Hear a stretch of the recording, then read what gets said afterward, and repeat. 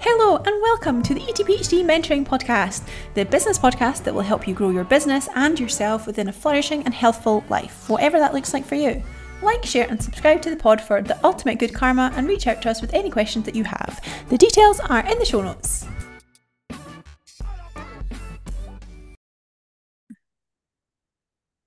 Hello and welcome to episode number 32 of the ETPHD Mentoring Podcast with myself and Anna. Hi Anna, how are you? Hello, I am good, thank you. I went to yoga this morning, so I'm feeling very, very chilled now. Very chilled. Do you feel virtuous? You should feel virtuous. I do. I mean, I was not feeling that way before, which is why when I saw I had a free hour in my diary, I was like, yeah, do it now because you'll feel better for it. And then I can actually concentrate on work. Who knew?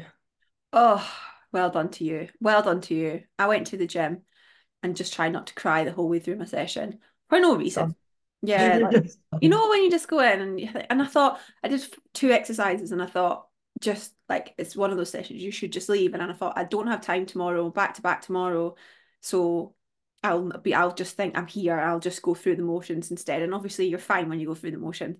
And then I got out and I sat in the car and I cried. And again, I was crying at nothing, like nothing.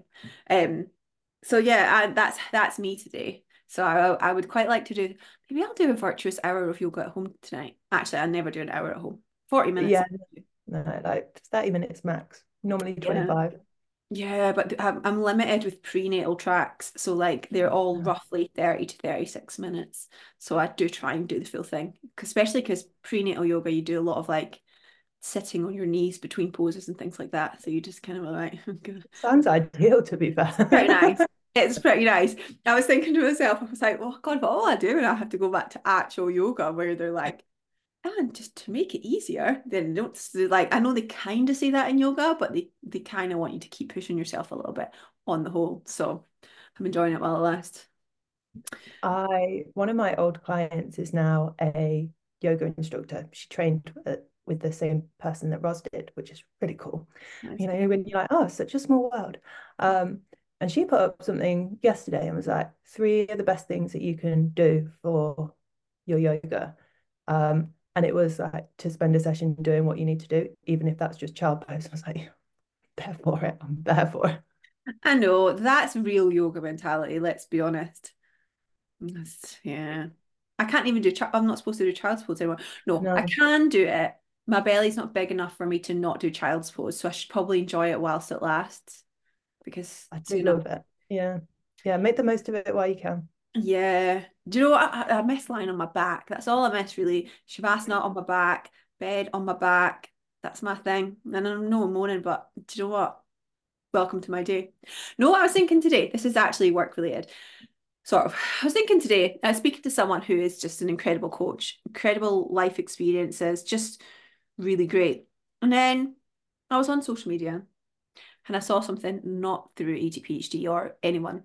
And it was like a random explore page person. And I thought, this is really boring. And I thought, do you know, to be a business, to run a coaching business, once you have baseline qualifications, right, and being a good coach, beyond that, personality gets you further than any extra qualifications ever will.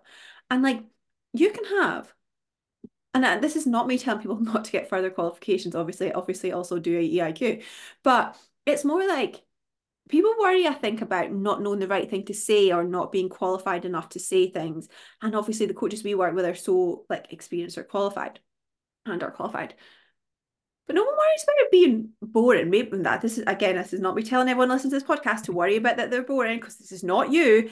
But if we put more time into not being boring, and by that I mean having a fun life, like connecting with people, like doing things that bring you joy, doing things that make you laugh, listening to things that make you laugh, listen to things that challenge your viewpoint, expose yourself to things outside your echo chamber. If we spent more time doing that than we did doing a qualification that was a repeat of a qualification we've already done, but just under a different name, people we'd all be more successful. And that was my thought of the day. Noted, I'll go reassess my dry To be content. honest, it wasn't on Explorer. It was actually on your page, and I just thought it's really dull. Knew it. I knew it. Must try harder. Well, can I just say that I went onto my Instagram today and the last 4 or 5 posts I've done were all reels. Can we just say, I well, know.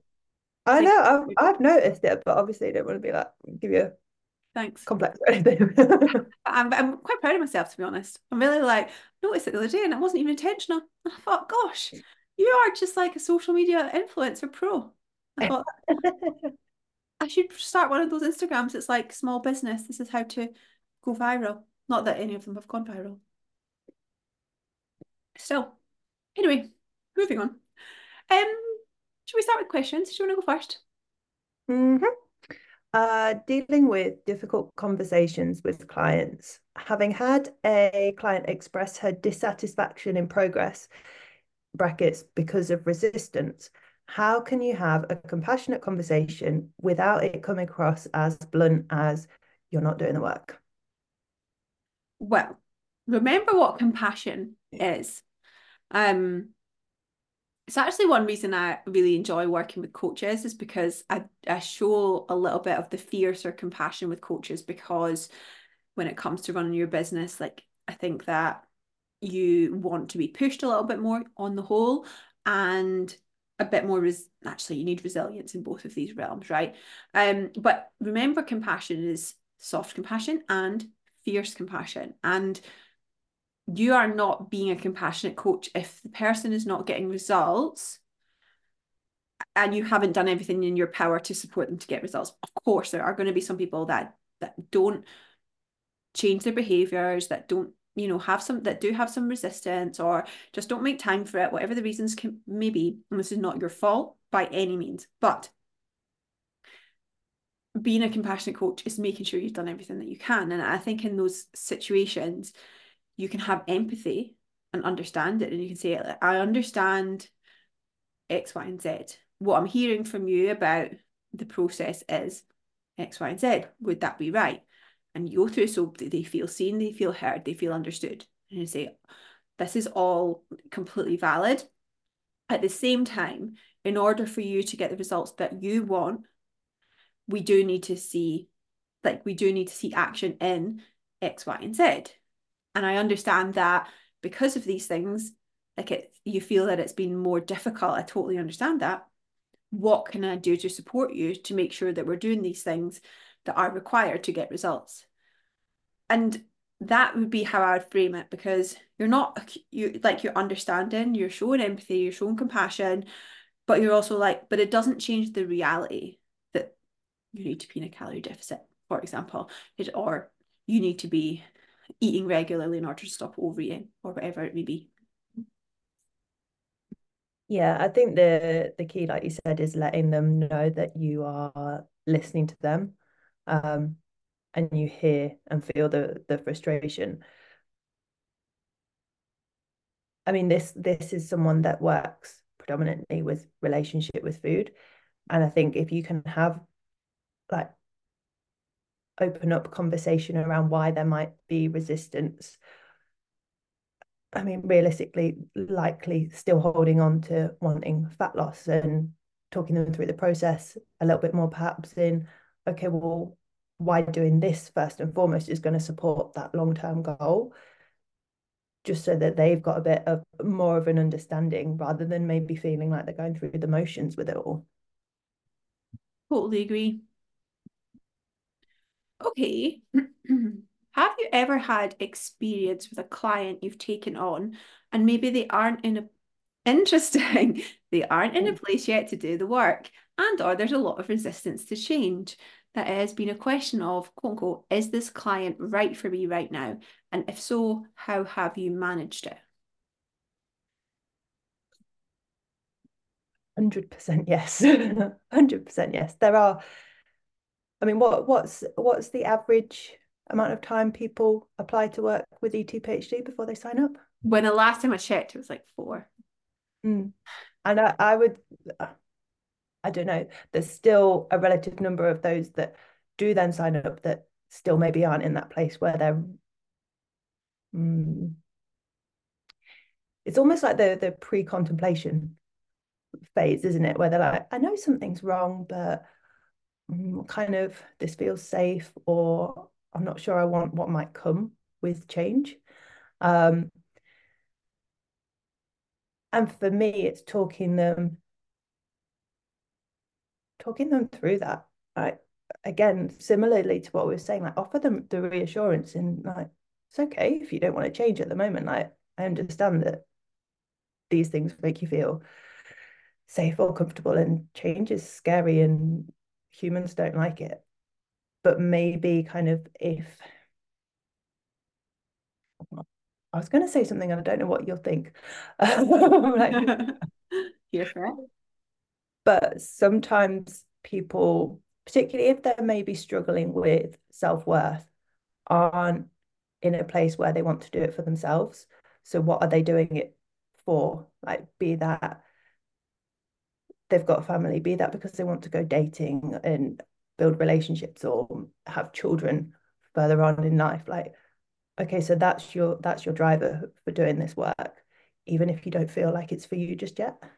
I love that you're like, don't know what you think. Like, I totally agree. It's like value in action, right? It's like for a lot of people, like we want everyone to be intrinsically motivated, right? We look at like self-determination theory, we see long-term, like better long-term results when it's autonomous, when it's internally driven. But not everyone comes to us in that place. Like they might need that extrinsic drive or that extrinsic motivation. Why these disgusting photo shoot challenges with money at the end do so well, because there's this extrinsic driver. And we don't offer that because like it's grim. But initially, the extrinsic driver might be your praise as a coach, your validation, or something to do with other people. And that's totally okay. We're trying to move people kind of down, like to progress on that. I think from a more coaching perspective, in the sense of how have you managed it, and we kind of touched on this, myself and this person in our call, it's really important that you don't take things personally. I think it's like always reflect and think, okay, have I tried this? Have I tried that? Have I gone down each route that I would like to go down? And as you progress as a coach, you'll have more ways of doing things, and your way of handling things and challenging people will be different as you progress as a coach in confidence and experience, etc. But I think sometimes, and I obviously did a whole podcast on taking things personally because we often will do this, but sometimes when people are resistant, we're like, oh, should I do more? Should I give them more? What am I feeling at? Why are they not doing things? What have I not communicated? Have I overwhelmed them? Have I not given them enough? And like have the conversation and ask, how can I support you better? Is there anything, if you could say one thing that you would love from me right now, what would that be? I can't say that I'll do it, but if it was anything in the world, and ask. And if you've done all of these things, it's like some people are not necessarily in a place where, whether it be a life phase or where they're at psychologically, that they're in a place where they want to change. And it's not because you're not the right coach for them. It's not because you've failed them in some way. It's just that that person is not in the right place for them to do that work. They may well quit and they may well go to another coach and get great results. That doesn't mean that it's you and that the other coach is better than you. It just means that, they felt a bit stagnant, or they needed a refresher, or they just got like this boost of motivation. There's lots of reasons and why that might happen. So don't take that personally if that happens, because that will happen too. I'm still very new in building my business online, but this year I want to build more connections and authority. Would you recommend collaborating with others for events slash webinars, or is it best to do these solo? It it depends. Like what are you collaborating for? The worst thing you can do is collaborate with someone who offers the exact same thing as you, has the same audience and doesn't bring anything different to the table than you do. It's You're doing that because you're not confident enough to do it on your own, and own that. That's okay. I've done that in the past many years ago. Um, and my arsehole ex-boyfriend at the time was like, I don't understand why you're doing this. And I said, well, because it will be fun. I'm not doing it for business wise. He's like, she doesn't offer anything that you don't already offer. He was not a very nice person. So we'll leave it there. But like, and I still did it and it was fine. But he was right one time. Um, And so look at that. And if you think, like, for example, Emma and I coming together on EIQ, we have different, we have shared values. We also have different values. We have shared opinions. We also have different opinions. We have different strengths. We both have the same underlying kind of foundations of things. And then we have different strengths. And so with EIQ, that works really, really well. So, and it's the same with ETPHD. Like every person on the ETPHD team brings something different, whether it be something different in their, everyone's got a different personality, obviously, different in their personality or their qualifications or their preferences or, so there's a reason. And so the same goes for you. Like you're not going to build authority by linking up with a coach who's the same as you and doing collab posts to the same audience or webinars, etc., to the same audience. You're going to build more authority by showing up and being like, do you know what, I can do this on my own and putting in a really good performance with that. Performance is not the right word, you know what I mean?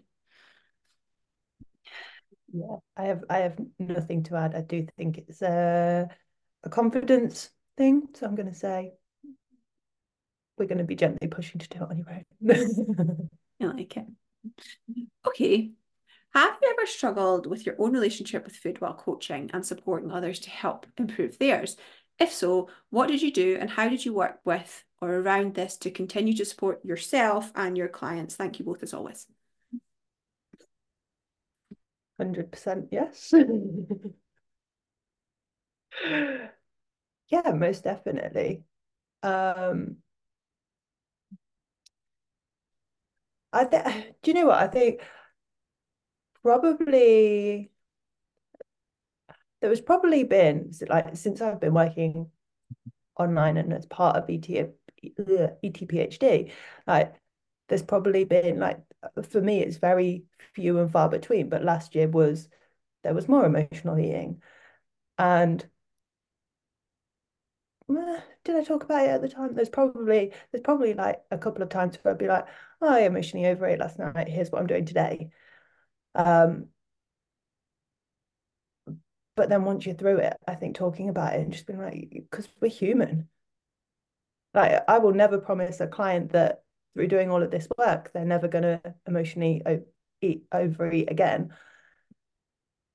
So I think like bringing that side of things is really healthy and being like, yeah, but through all the work that I've done on myself, here's what I did to work through it. And I think that does masses to build trust in your audience as well.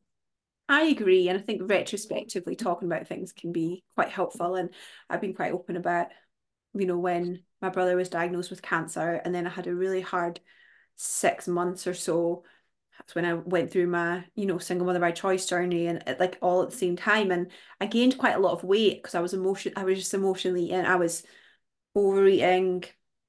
I was just struggling. Like I wasn't struggling with my relationship with food as much as I was just eating that way and I was using food to manage my emotions because it's my learned behavior and it's the route that my brain knows and it has for a long time. And I didn't talk about it until I was moving out of it. And I remember the reel that I did, sat in this position I'm in right now. And I was like, I've been emotionally eating and I've gained weight and da da da da da. But I know all my tools and it's absolutely fine. It's not debilitating, all these things. But it wasn't until I was coming out of it that I felt able to say that because there is that line between oversharing and vulnerability. And you do need to keep that little bit of, I've still got myself together. But I say this as knowing that I want you to know that most people don't have their shit together most of the time and even the people that look like they do they probably don't. And I was just saying to Anna before I came off here, like I was just crying and having a wee, I mean meant to be not to Anna but like so like but I've still got my shit together. It's just like that's just a human emotion. And so I got some stats actually. I was just looking them up because I did a talk at Loughborough recently on disordered eating in our industry, right? In fitness professionals. 10 to 20%. This was a study done 2020.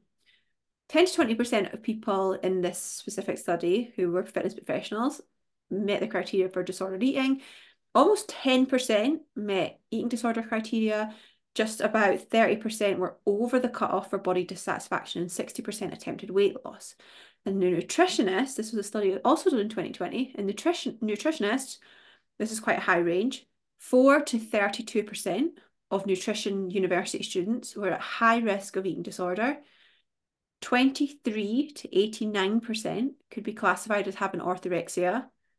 37 to 86% reported body image and fat dissatisfaction. 100% of students reported weight dissatisfaction. And that was, these are relatively small scale studies. They're like just in, like I said, small groups.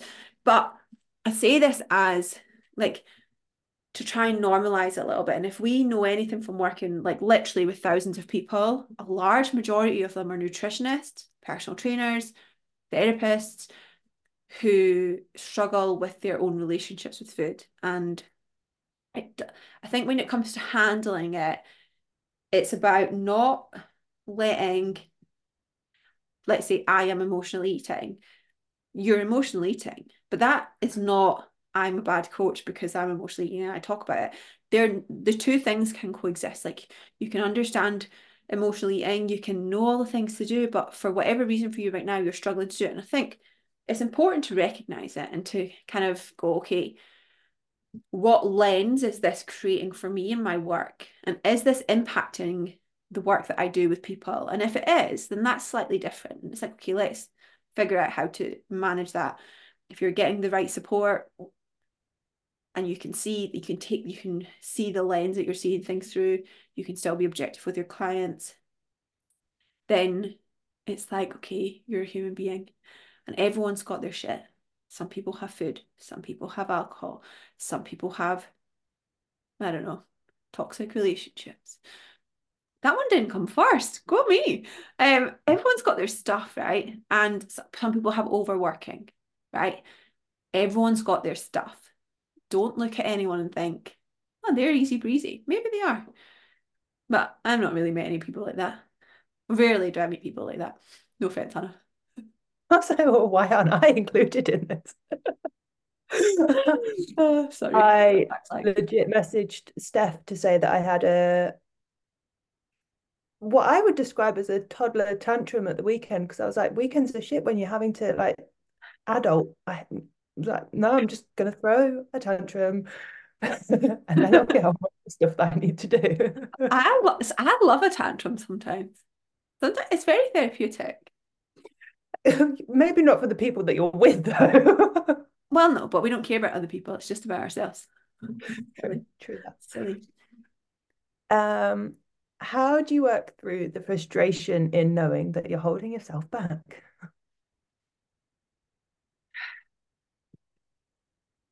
It's a pointless emotion. Worst piece of advice you will ever hear from me. You're so welcome, anyway. But in the sense of like, you can recognize that you're holding yourself back and practice acceptance of that and then change it, right? You getting frustrated at it is only stifling you from making change and taking action because you're wasting energy being frustrated, as opposed to saying, okay, I recognize that I'm holding myself back. I recognize that's from a place of fear or whatever the reason is. Okay, what are my options here? I can sit in that and be frustrated by it and allow it to win. And in a year's time, go, oh, look at that. I let my fear of succeeding hold me back. Call me. Or, that was quite harsh, but true. Only because I've done it. Or you can say, okay, I recognize that I'm fearful, but I'm gonna go for it anyway because courage is fear walking. And did you like that? A wee Glennon throw in I there, did like that. Harbury. But it's because accepting it is not meaning that you're going to sit in it. Like, and I'm sure this person knows that, but like practicing radical acceptance is not saying, okay, I accept this and I'm going to be stuck in it. It's saying, okay, I'm accepting this and now I'm releasing the energy that it's taken up in order to like now I can actually put that energy into something more useful. Yeah, that's the route I was thinking. Like sitting in that frustration, waste of time, waste of energy. And realistically, you've got two choices. Well, I would say you've got two choices. Either, okay, hold yourself back and continue. And well, you can't be annoyed at yourself if that's what you choose, but you could also take the other option and prove yourself that you can do it. Yeah. And look, we're speaking to people in a business headspace right now, okay? And I wouldn't necessarily have the same answer when it comes to relationship with food stuff, right? But to some degree, there is a large personal responsibility of this, of like, you say that you want this, and yet you're not choosing to action it. And that if you want to sit, if you want fear to win, then you can choose to let it win, but own that it is a choice. We are all terrified. I am terrified, especially right now.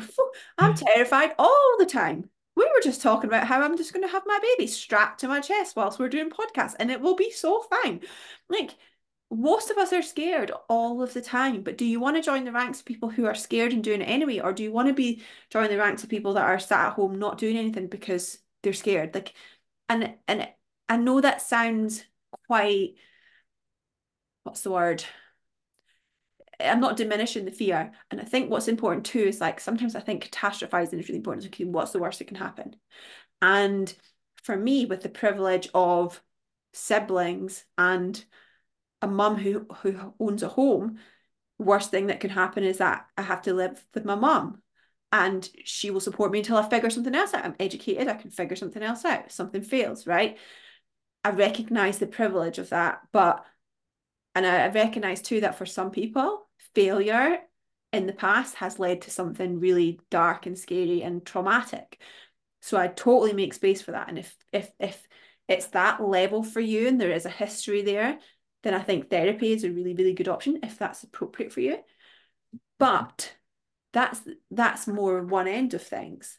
I don't know where you are as a coach. I don't know where you are as your history of, I don't know who this asked this question. So I don't know. Only you have the kind of insight into that.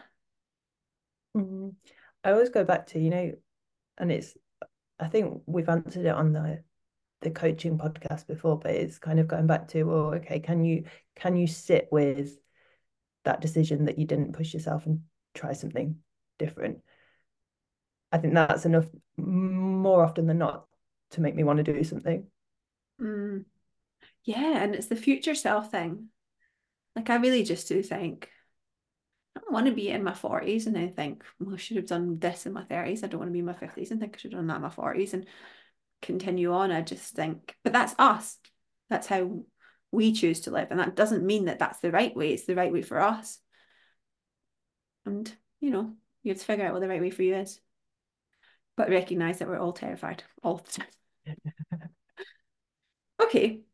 How do I stay motivated to work on my business? How do I stay connected to my sense of purpose as a coach?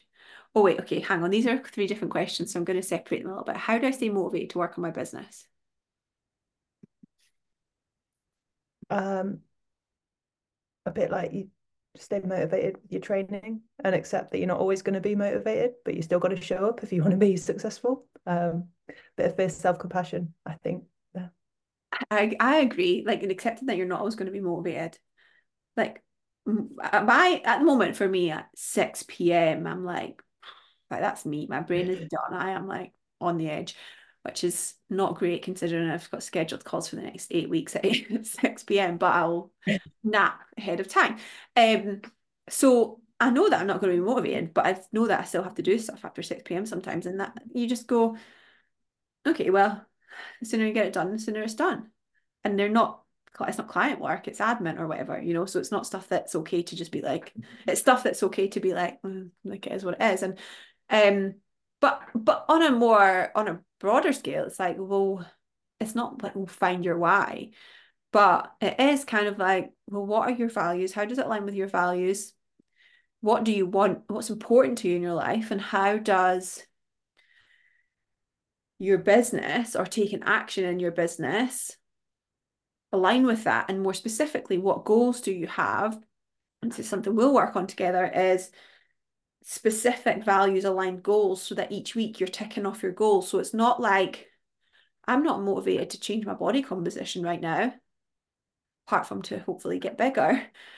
But I am like motivated to go to the gym 3 times a week. Or I can get motivated to get again, crying in the car. I can get motivated, or I can do it.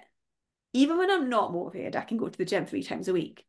But if you said to me, okay, like, can you commit to getting a PB, changing your body composition, all these things in the next year with your training? I'd be like, absolutely not. It's too far away. I can't think about that. So, and I don't really know why I care about that, other than obviously the health thing. So it's, I think, stripping back and thinking, okay, well, what processes can I focus on now? Can I set some short-term goals now? That I can be motivated for. You have calls with me every 2 weeks. So, okay, what what do I need to do in the next 2 weeks? And that's it. Just focus on the next 2 weeks. And then find obviously the parts of your business that bring you joy. Like my calls with people bring me so much joy. I couldn't do it 9 to 5 every day. I would be exhausted, but I get in as many calls with people as I can because that gives me motivation to do more.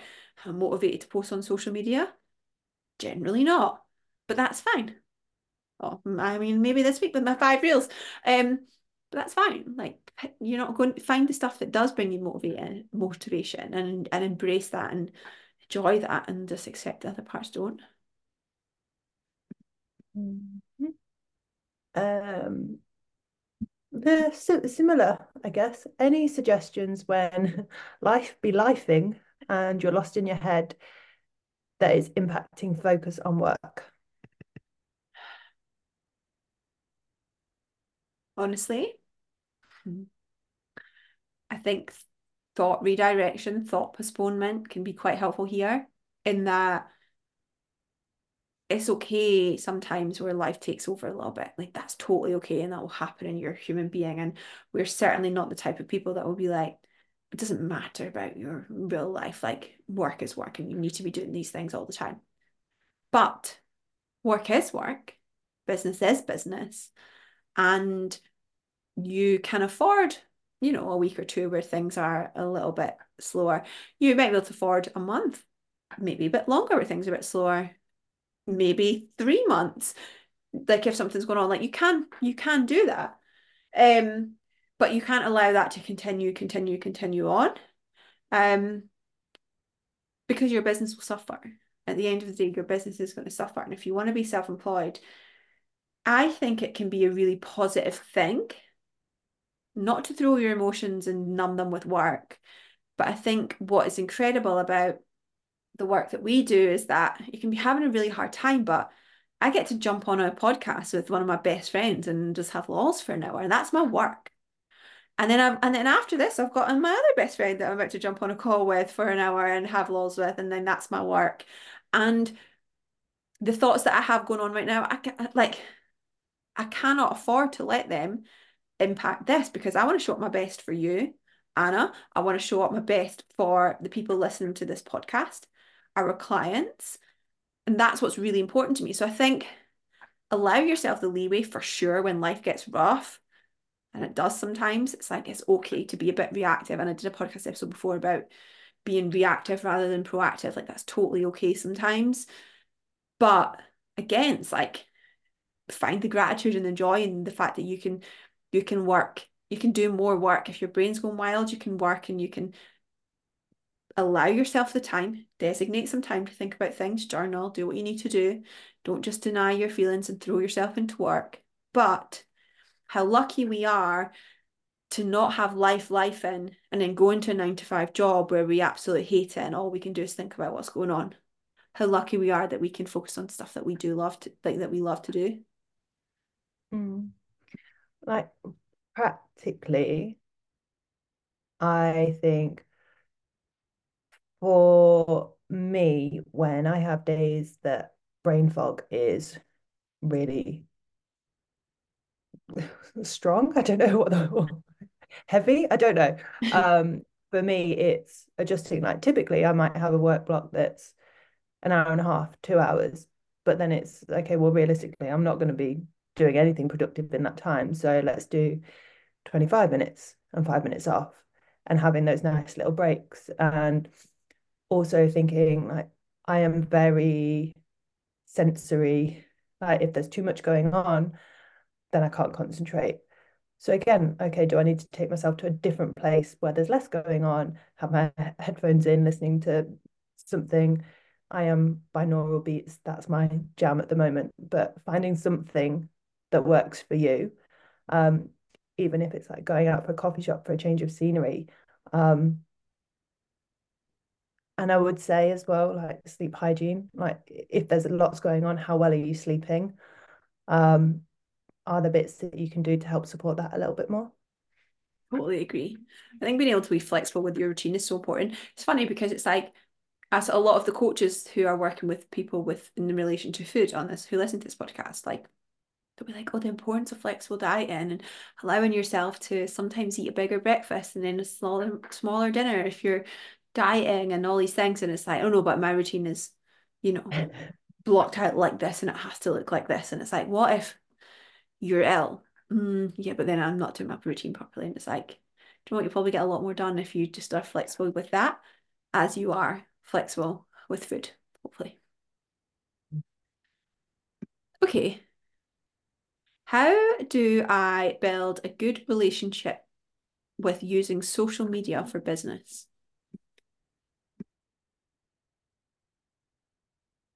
Mm,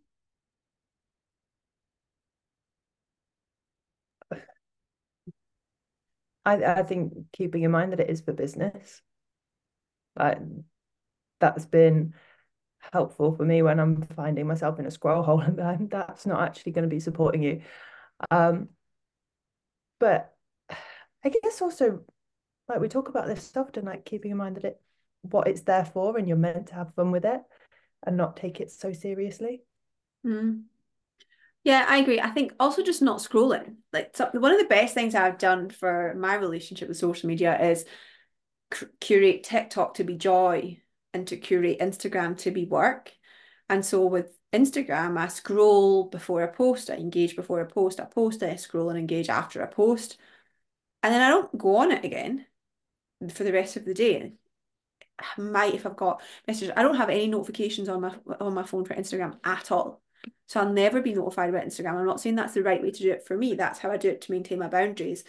And then I give myself designated times where I go on and reply to messages. And then I give myself designated times where I post and engage. And then, like I said, that's it. And then if you do feel the urge to scroll because you're a human being in this society, for me, I'm like, okay, well, I'll scroll on TikTok and I'll watch comedians and I'll watch again, like being told not to wear my socks under trainer socks and all that stuff. That's fine. That's what I get from TikTok. Um, Whatever. So I think that and maintaining boundaries with it is so important.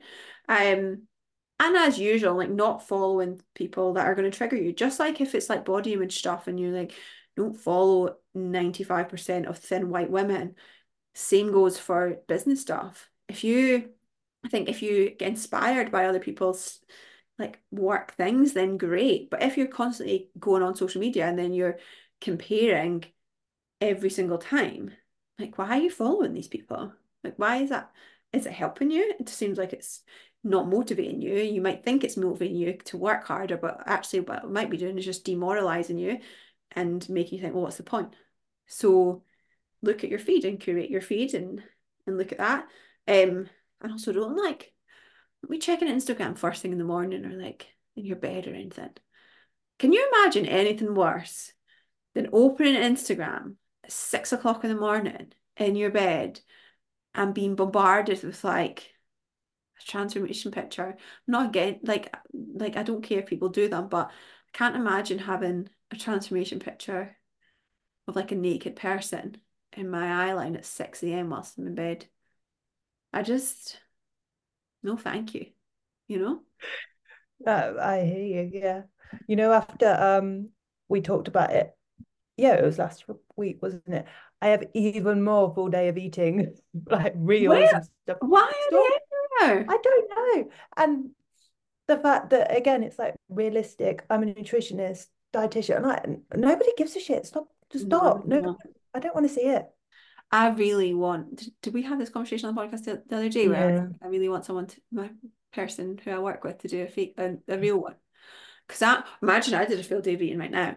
And in this break, I ate 2 dark chocolate corn cakes, 4 cloves of garlic, a hot chocolate with oat milk, and half a cucumber. And that is my realistic snack. Okay, thank you so much. Maybe I should do it. Although someone did comment, I would love it, to be fair. then I have Just to film in my kitchen, which is not aesthetic, which is fine. It's an excuse. Um, but I did have someone comment on my post the other day saying, so I'd posted about not being an expert just because I was pregnant in fertility, right? So yeah. And someone had posted say, and in the caption I said something like, "Don't worry, like my content's going to stay pretty much the same. I'm not going to just start talking about pre and postnatal all the time." And someone commented, like a nice comment, and then said, "Oh, that's so good to hear. Don't go all, I like your content. Don't go all like pregnancy, blah blah blah, or something like that."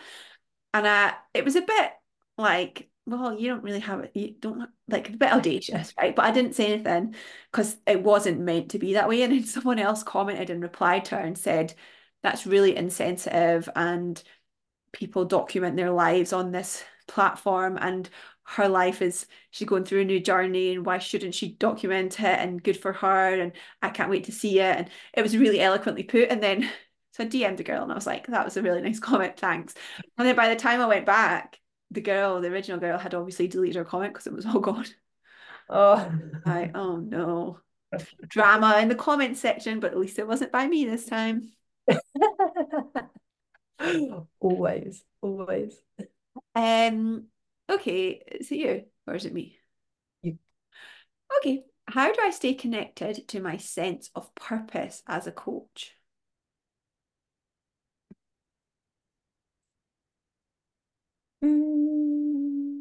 values, values, values some more, I think. What do I think? Yes, values. Why don't you just like, this is a really tangible thing, like make your purpose your screensaver, for example. Make your, like, have it on your laptop, have it on your phone.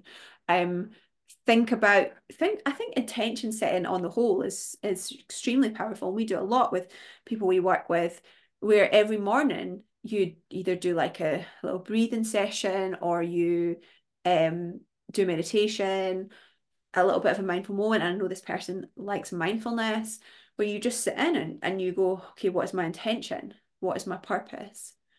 And just, there's nothing I think as powerful as revisiting that every day, every morning.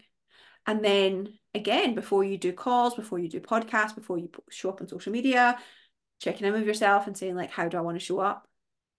If you think about how you want to show up. So for me, one of my purposes is like to be the most compassionate mentor, to be the most compassionate coach, including fierce compassion, which means getting results vis-a-vis the first question.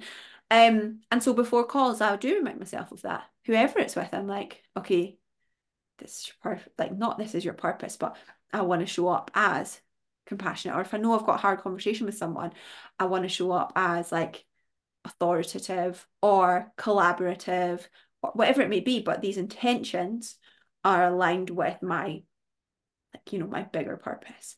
And then I also think too, celebrating the wins that are aligned with your purpose. So when one of the coaches, like has a really good experience with one of their clients, or they get really good sign-ups from a launch, or they have a really good month of income, or they tell me that they've managed to take a day off without guilt, whatever it may be. Or if a client says to me, "I haven't binged," or, whatever it may be, I don't internalize that as a me win, but I do internalize it as that's a tick box in the direction of my purpose. That means I'm doing the things right, but you have to internalize those things and remember them as a guide to kind of, okay, that means I'm doing the right thing here. So maybe I should do more of that. Okay, I think we shall leave it there. Thank you so much for your questions. Keep them coming in. Thank you so much, Anna. Thanks. Bye.